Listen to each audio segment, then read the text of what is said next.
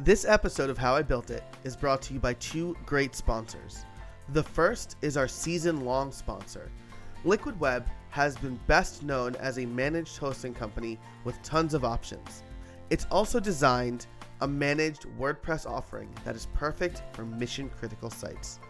If you're looking for improved performance, maximized uptimes, and incredible support, Liquid Web is the partner you've been looking for. Every Liquid Web managed WordPress customer has iTheme Sync integrated into their managed portal, allowing them to update several sites with a single touch. Liquid Web hosts all of my critical websites, and I couldn't be happier with them. If you sign up today, using the discount code HowIBuiltIt33, you get 33% off for the next 6 months. Visit buildpodcast.net/liquid to get started. That's buildpodcast.net/liquid. It's also brought to you by SiteLock. I'm sure you know how passionate I am about the ability to utilize WordPress to start and grow a business. However, did you know that the average website experiences 22 attacks per day? That is, if I do some quick math, 8,000 attacks per year per website. Website security is clearly a serious business, and that's why I choose SiteLock. For those of you who don't know, SiteLock is not only the global leader in website security, but they have maintained a dedicated focus on serving the WordPress community. Their automated cloud-based solutions find and fix threats, prevent future attacks, accelerate website performance, improve trust, and protect reputation. Plus, they have an amazing team of US-based security experts that are available to assist 24/7. This combination of technology and expertise allows you and me to focus on our businesses, while they ensure our sites and the visitors are protected from cyber threats. Call 855-759-1108 or visit buildpodcast.net/sitelock today to get a free quote. And as a special bonus, the first 50 people to call will also get a free extra large SiteLock t-shirt. This week's guest is Amir Salihefendic. I hope I'm saying that right. I think I said it right on the recording. And he is the CEO of Doist, the creator of the popular app Doist, a to-do app that I use and love. And in this episode, we're talking about a new product by them called Twist, which is kind of the work-life balance answer to Slack, I think is the best way to put it. And so we talk a lot about work-life balance in this episode. We talk about listening to your customers, allocating resources, right? Because at first they were just Doist and Todoist, and then they had to allocate a team to develop Twist. So we talk about all that and more. We have a part 2 over on the Patreon if you like this episode, but how about listening to this episode first with Amir from Doist? Without further ado, on with the show. Hey everybody, welcome to another episode of How I Built It, the podcast that asks, how did you build that? Today, my guest is Amir Salihefendic of Doist. You are the CEO of Doist, is that correct, Amir? Yes, it is, Joe. All right, and you will be talking today about a product that is not Todoist, right? You guys make the Todoist to-do list app, which I'm a big fan of, but you also have a product called Twist, is that right? Yeah, we just launched it like a week ago or 2 weeks ago. Perfect. So that's what we're going to be talking about, but let's start off with a little bit about you and the company and how you came up with the idea for Twist. So basically we are like a remote first around the world. So basically like we are a very modern company, like our company than other an office, and everybody's kind of like decentralized. So we had like used Slack for about maybe 2 years, I think, or a year, and it didn't really work for us because like real time communication mixed with like a lot of time zones isn't really good. Yeah, so we wanted kind of like to have another tool, and we kind of like look around the web, and nobody was really offering that. Like everybody was kind of like just copying Slack and copying this real-time model of communication. Gotcha. And That's fantastic. So I worked full time for a remote company where we had people all over the globe. I am located on the east coast of the United States. I had people in California. I had coworkers in Romania. So I can totally kind of level with this idea. So what's maybe you can give us a little pitch on what's the elevator pitch for Twist? What exactly does it do? How does it help communications in multiple time zones? Yeah, so basically, like the model is very different from like Slack and other chat apps. It's basically like asynchronous first. So this means that you can kind of like go into the system, leave a message, and go out, and then you're not going to lose anything like or like fear that you're like losing out of some important decisions or something like that. So like this asynchronous communication model is very, very important, and it's basically like the whole app is centered around it. So you may ask, like, isn't email solving this already? And it is. Like, email is a fantastic tool, and we are not really trying to replace it, at least not like overall. The thing we want to replace is like using email for internal work, when you're working with your own team, because we think like a tool where you have like all of the communication inside it and it's modern is much better than like just using email, because emails has a lot of issues, as we all know. Yeah, absolutely. So it's almost like a hybrid of Slack and email, right? You can go in there, we're on a team, I want to send you an instant message. So almost like a synchronous message, except it's not going to get lost in the fray if 14 other people are also having a conversation, like what happens with Slack. Is that right? Exactly. So like threads in Twist are incredibly important. So basically you have like threaded conversations, and it's like real threads. Like on Slack, they introduced threads a while ago, but it's still like a lot like just, threaded real-time chat. And our threads aren't like that. Like our threads are more like email and less like chat. Yeah. So basically, I think actually it's a very good point that basically taking like the best ideas out of email and the best ideas from like these chat apps and basically build a new tool that kind of like merges these models together. That sounds great. And it's, I mean, you built this out of a need, which I find a lot of people on the show have done that. They're kind of scratching their own itch. And I know you talked a little bit about the research bit first when you started off. You were using Slack, and Slack didn't exactly do what you were looking for.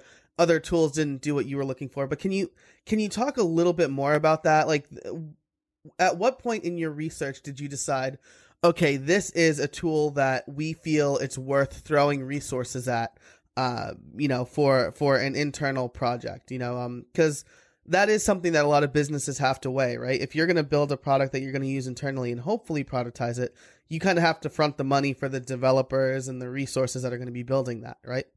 Yeah, I mean, for our small company, this has been like a huge investment, like 3 years of work, and a lot of money has been spent on salaries and stuff like that. So definitely, like, it's always a huge deal when you actually do these projects. I mean, the reason why we did it is basically like for us, like Slack isn't like only, it didn't work for us. It kind of like created anxiety, especially for me, like as the CEO and founder. Like I could actually spend all day long just chit chatting, and I could actually also spend the night, because there was like no time to actually like, get out of the system and just like relax. Because like if I wasn't there, discussions would continue on, and this chit chat would continue on, and decisions would be made, or like, people would kind of like want my real time feedback on something. So for us, like, it was really a huge frustration moment, and we were just like, there's a huge need for a more mindful tool to communicate, and we think like there's a real market here, and we should just go after it. Yeah, and that right there is a really great point, right? It kind of speaks a little bit to work-life balance, because even as not the CEO of a company, if you have Slack and these conversations are happening virtually around the clock, if somebody pings you or you happen to see there are new messages, it's easy to go in and check. When I was working for an agency, I would go in at 3 o'clock or 4 o'clock in the morning. Maybe I woke up to feed my baby or something else. Maybe I just woke up. I saw notifications on my phone and I had to check them right there, which is not a healthy way to live, right? So maybe this can alleviate some of that too and forge a better work-life balance. No, definitely, Joe. I think like we are kind of like spammed with like all of these real-time system notifications. And it's actually very hard to disconnect. So our goal is also like to create software where you can actually like disconnect, be with your baby, be with your family, or just like be with yourself without like really fear or like just being like addicted to these real-time systems. And I think like also it's interesting that the company that made Slack, like their product before was a game. So basically, like Slack is kind of like a game, and I don't think it's very positive for teamwork or for your life or for your productivity. And I think also like another thing, I'm not sure if you know the book Deep Work, but I can also see like a huge trend, and especially like in creative industries such as development or design or even like writing, you kind of like need to be able to focus hard on something. So like if you're developing something, and you need to solve hard problems, then it doesn't really help that every 5 minutes you need to go in and like respond to a message or just like be addicted to this system. Yeah, absolutely. I mean, as a programmer myself, I can definitely level with that. When I was working in an office, people would knock on my door all the time and just say, "Hey, you got a minute?" And that interruption would set me back 15 minutes, a half hour, especially if I was like, really, like you said, like deep working on something. And that's another really great point. You get these notifications and it's hard to ignore them, right? So something asynchronous is better for work-life balance, but it's also better for productivity and work. Exactly. And I think like people will kind of like figure this out very soon that, being online all the time and like thinking in one-liners, like this isn't the most productive way of like working or even living. Yeah. So, like I think we are actually very early on this because people still think, like these systems are the best gift to to the modern life, but like we very much disagree with this. Yeah, absolutely. And that problem is compounded if you have 3, 4, 5 Slack teams, right? It's just I agree wholeheartedly. This actually sounds really great. So to move on to kind of the next question.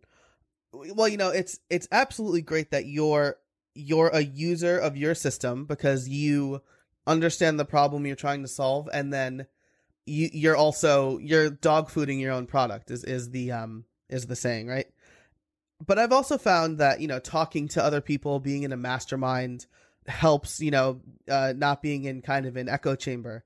Are you in a mastermind group, or are there other people that you've talked about as far as features or direction for the product or things like that? I mean, honestly, like at Doist, we are pretty much like very, very, like I think we are some of the biggest users of our own products. Mm-hmm. But of course, like, we have a very strong community and very opinionated people, and we get a lot of feedback. So I would say that, being your own user and like really using the system every day is such a huge advantage. So I would definitely like recommend for others that you try to do the same. Like the problem that you want to solve, it should actually be your own problem. Because, with that, like we don't need to do a lot of user research and stuff like that because we are, the users ourselves. But of course, like we do get input from the community, from other people, and then we evolve the products like that. Yeah. So I think it's kind of like a collaboration. Yeah, absolutely. And that sounds great. And that's been kind of another overarching theme of at least season 3 of this podcast is listen to your customers and listen to your community. They're the people who are invested in your product, right? They're going to keep using your product. And so they're going to offer perhaps the best feedback. Definitely. Yeah. And I mean, something I can really also recommend regarding this is I think you should really be careful with user feedback because, like, a lot of times, like, I think there's a famous Ford quote, like, people want faster horses, like, maybe, they don't really know what the best solution is. So, like, what we try to do in our case is basically like listen to the users and try to find like the deep problems they are having, but not so much like listening to their solutions because the user isn't really an expert product designer. They can really like foresee how a feature will affect everything else around it.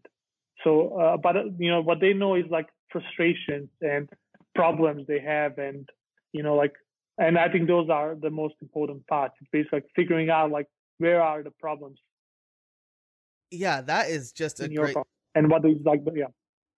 Yeah, that is absolutely a great piece of advice, and I love that quote. If I had listened to the people or the public or whatever, they would have asked for faster horses, and not a car. So, absolutely, you're right. And something I think about all the time with that is, my brother works at Disney World, down in Orlando, Florida. I go there a bit, and something that I will always hear when I'm down there is, what Disney should do, and then just something, right? And it's likely a problem that Disney has thought about before because they're running a billion-dollar business. So there is the frustration of the user, which is certainly something you should listen to. And like you said, the solution is up to the experts to solve, right? So I'm going to tell you, here's my pain point, and then leave it to the engineers to figure out, all right, how do we alleviate this pain point? Exactly, yeah. I mean, I think a lot of problems like what new people like the start stuff do is like they just listen to user feedback and user solutions, and then you end up like with this a feature creep and just like product that isn't well thought out. And I think that's a very dangerous path. So I would rather say that you kind of like need to be the editor. You need to like go in and aggregate feedback and find out like what are the biggest problems right now, and then do these things. Yeah. Another problem I also see is that you kind of like have sometimes feedback from people that aren't users that that they tell you, if you actually add feature X, then I would actually upgrade, or like I would actually start to use your product. But I think actually you should just ignore that feedback because they are not really users of the system, and it's very unlikely that just because you add X that we actually start to use the system. Yeah, that is more great advice, right? It's like asking somebody, if I built this, would you buy it? Sure, I guess. It's not costing me any money now, so maybe I'd buy it. Yeah, yeah, exactly. And I think it's much better that if they actually give you some money and buy the solution, then like, okay, we have something here. Yeah, absolutely. That's awesome. I'm really enjoying this conversation, and so I'm excited to get to the title question, right? Which is, how did you build Twist? And I'm particularly interested because I'm usually talking to developers or designers, people who were very close hands-on actually writing code for the product. I'm very curious to see from your approach how Doist went about building Twist. Yeah. So basically, like we actually talked about this idea for some months, and then we didn't really start to work on it until we really like discussed it and like figure out, are we actually going to go and do this? And also, like, if you read tips, like they would actually never recommend that you start a new product because it's just like insane to do that. Like you should basically just do like what most others do, like Dropbox. They just do file sharing. Of course, like right now they have some other products, but at the beginning you should never really focus on other stuff. But like we really felt this urge, and then we kind of like committed to this. And what we did is basically like we collected a small team of about 5 people, like one backend developer, one front-end developer, one Android, and one iOS, and one macOS, and then one designer. Yeah, so 6 people in total. And then we just like let them loose and had like this small core team that basically implemented Twist over the last 3 years. And of course, like as we evolve, other like we are a team of 50 people. So like other people stepped in, like other designers stepped in, helped, other developers stepped in and helped. So it was kind of like a very collaborative project as well. But we had like these 6 core people really working on it, like day in and day out. Man, that's awesome. So and you guys were essentially the stakeholders. So I would love to hear, how did that go? Who was kind of the holder of the requirements?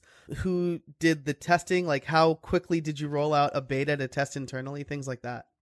Yeah, I mean, I think like something that is really difficult right now. Like when I launched Doist in 2007, you could just like launch some crappy stuff with crappy design and you would still get the traction, right? So basically, like for the first Doist version, in 2007, I launched like with my own logo, my own design. Like I'm a developer, so I didn't, I'm not very good at designing logos or like designing web apps. So, and right now, like the level that you need to operate on is like much higher. So like you really need, like before you can even begin beta testing, you kind of like need to have a very high level product that has a lot of features, and especially like us, like we are competing against Slack, which is probably some of the best like product implementation out there. Like it really works well, so the bar is just like set very high.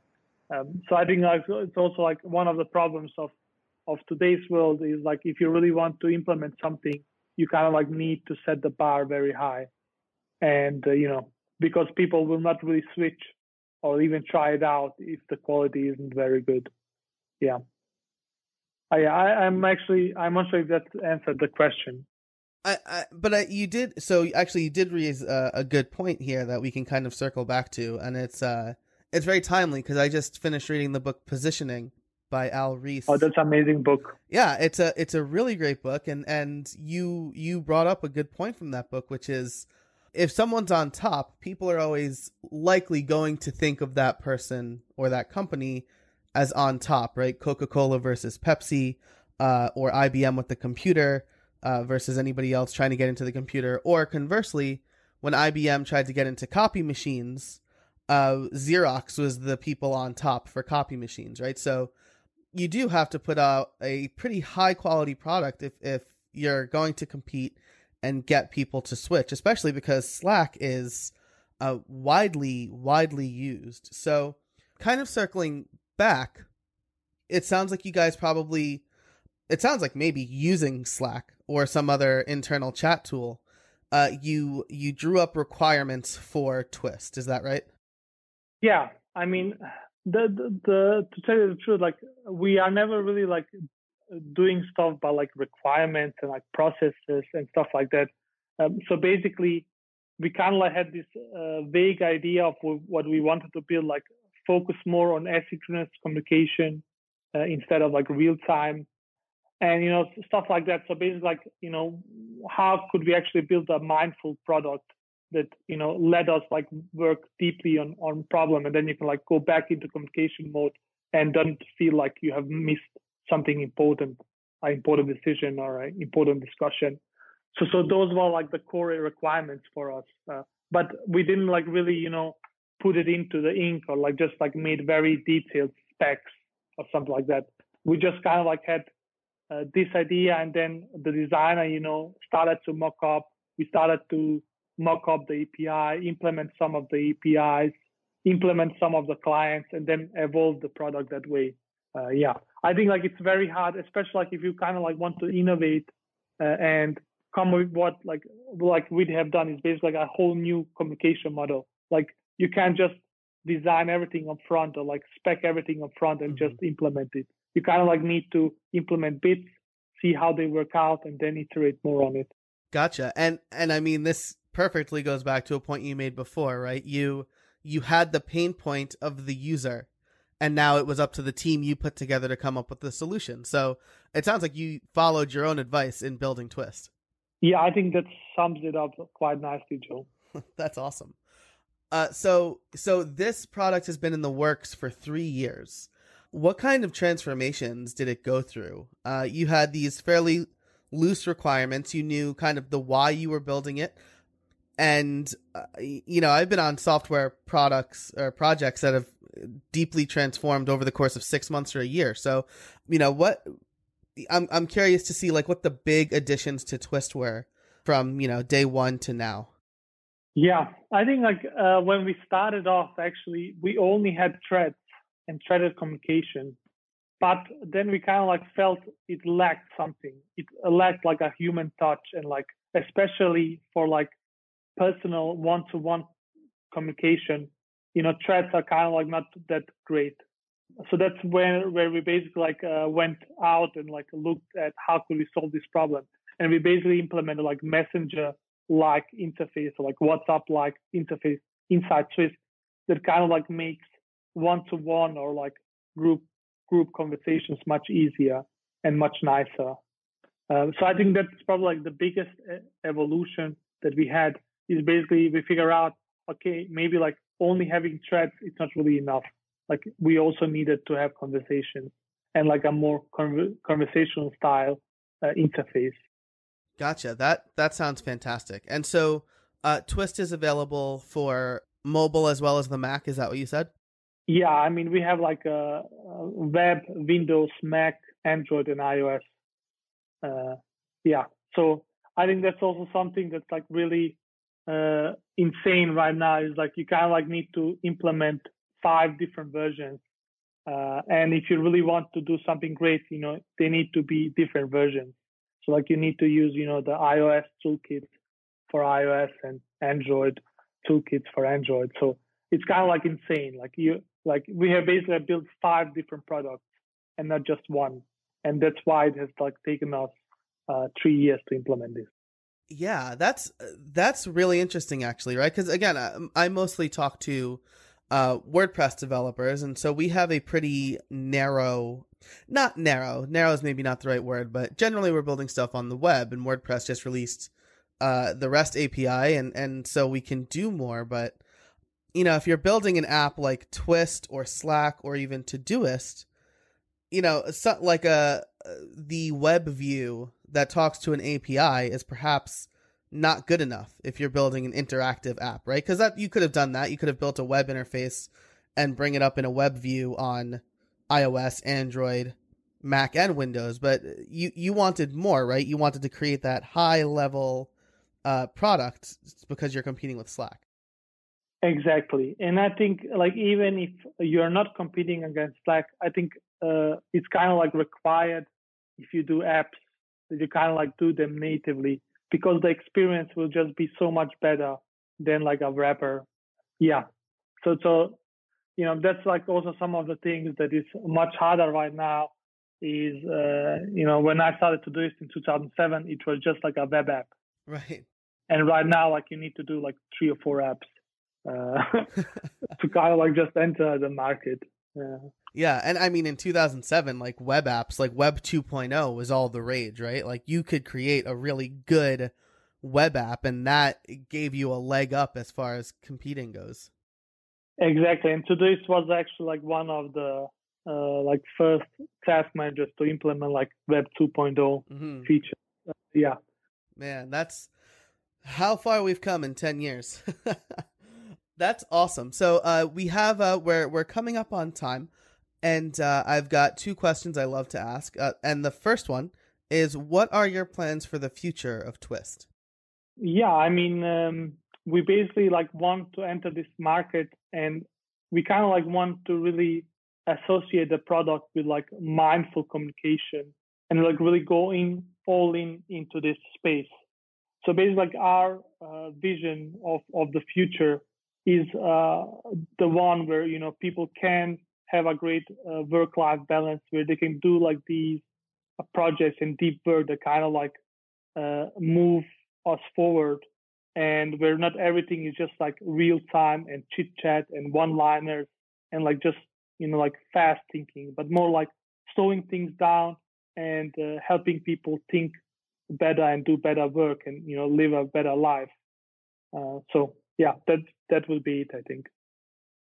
Man, that sounds great. And that is a wonderful vision, right? And a great answer. You didn't just say, we want to implement this feature. You said, we want to change the way people are communicating, and we want to make it a more cognitive activity, to kind of paraphrase what you said. And that is definitely something to look forward to. So I'm definitely I haven't tried out Twist yet, but I'm definitely going to. You guys have a free plan and an unlimited plan, so I'm going to get a couple of friends together and create a free team and see what this is about, because it sounds awesome. Please do, and please provide feedback when you do it. Absolutely. And so the last question I like to ask is, do you have any trade secrets for us? For Twist, or just in general? I mean, you've been doing business, on the web successfully for about 10 years now. So if there's something pertains to that, or with Twist, or communication, or just in general, it's whatever you want to let us know here. I mean, I think we are kind of like living in a revolution right now. And this revolution is called remote work. And I think it will actually change how the world operates. And I think we are already seeing this right now. Like some of our positions, we get like 1,000 applications for like a single position. So I think like we will see huge changes in the world due to remote work. Like it's the first time in the history of humanity that you can kind of like get an amazing job, and it does not really matter where you live. Like you can live very far away from that job.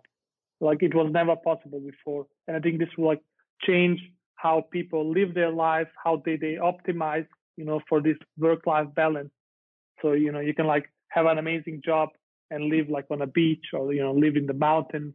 Like there's endless possibilities. And I think like the current way that the world is structured, having these hubs where people live like miserable lives, like most of them, I don't think that the future secret is basically like do stuff for remote work, and move remote work forward. That sounds great. I'm a big proponent of remote work, as I feel most of the people, at least in the WordPress community, are. And that's a really great way to end the show. So thank you, Amir, so much for your time. I really appreciate it. I do want to ask one more thing, and if it's for my Patreon listeners, I like to extend the interview a little bit. Do you mind if I ask you a few questions about Doist for my Patreon listeners? Sure, Joe. Take it away. I would love to do that. Great. So for anybody listening to this show, if you want to hear the extended interview with Amir, head over to patreon.com/howibuiltit, and we'll talk all about Doist. And if you don't continue the conversation, that's okay too. I want to thank Amir for coming on the show. Really appreciate it. I feel like this was just a half hour of trade secrets. He had so much great insight about work-life balance and running a business and all sorts of other things. I really, really enjoyed this episode. And I enjoyed the extended interview too over on Patreon. So again, if you're really interested in Doist and how that was created, head over to patreon.com/howibuiltit. And it will be available to anybody who pledges $5 or more per month. So thanks again to Amir. Thank you so much for listening to the show. I really appreciate it. And thanks to our sponsors, Liquid Web and SiteLock. Make sure to check them out, because they have been big supporters of the show, and they are absolutely great companies. So until next time, get out there and build something.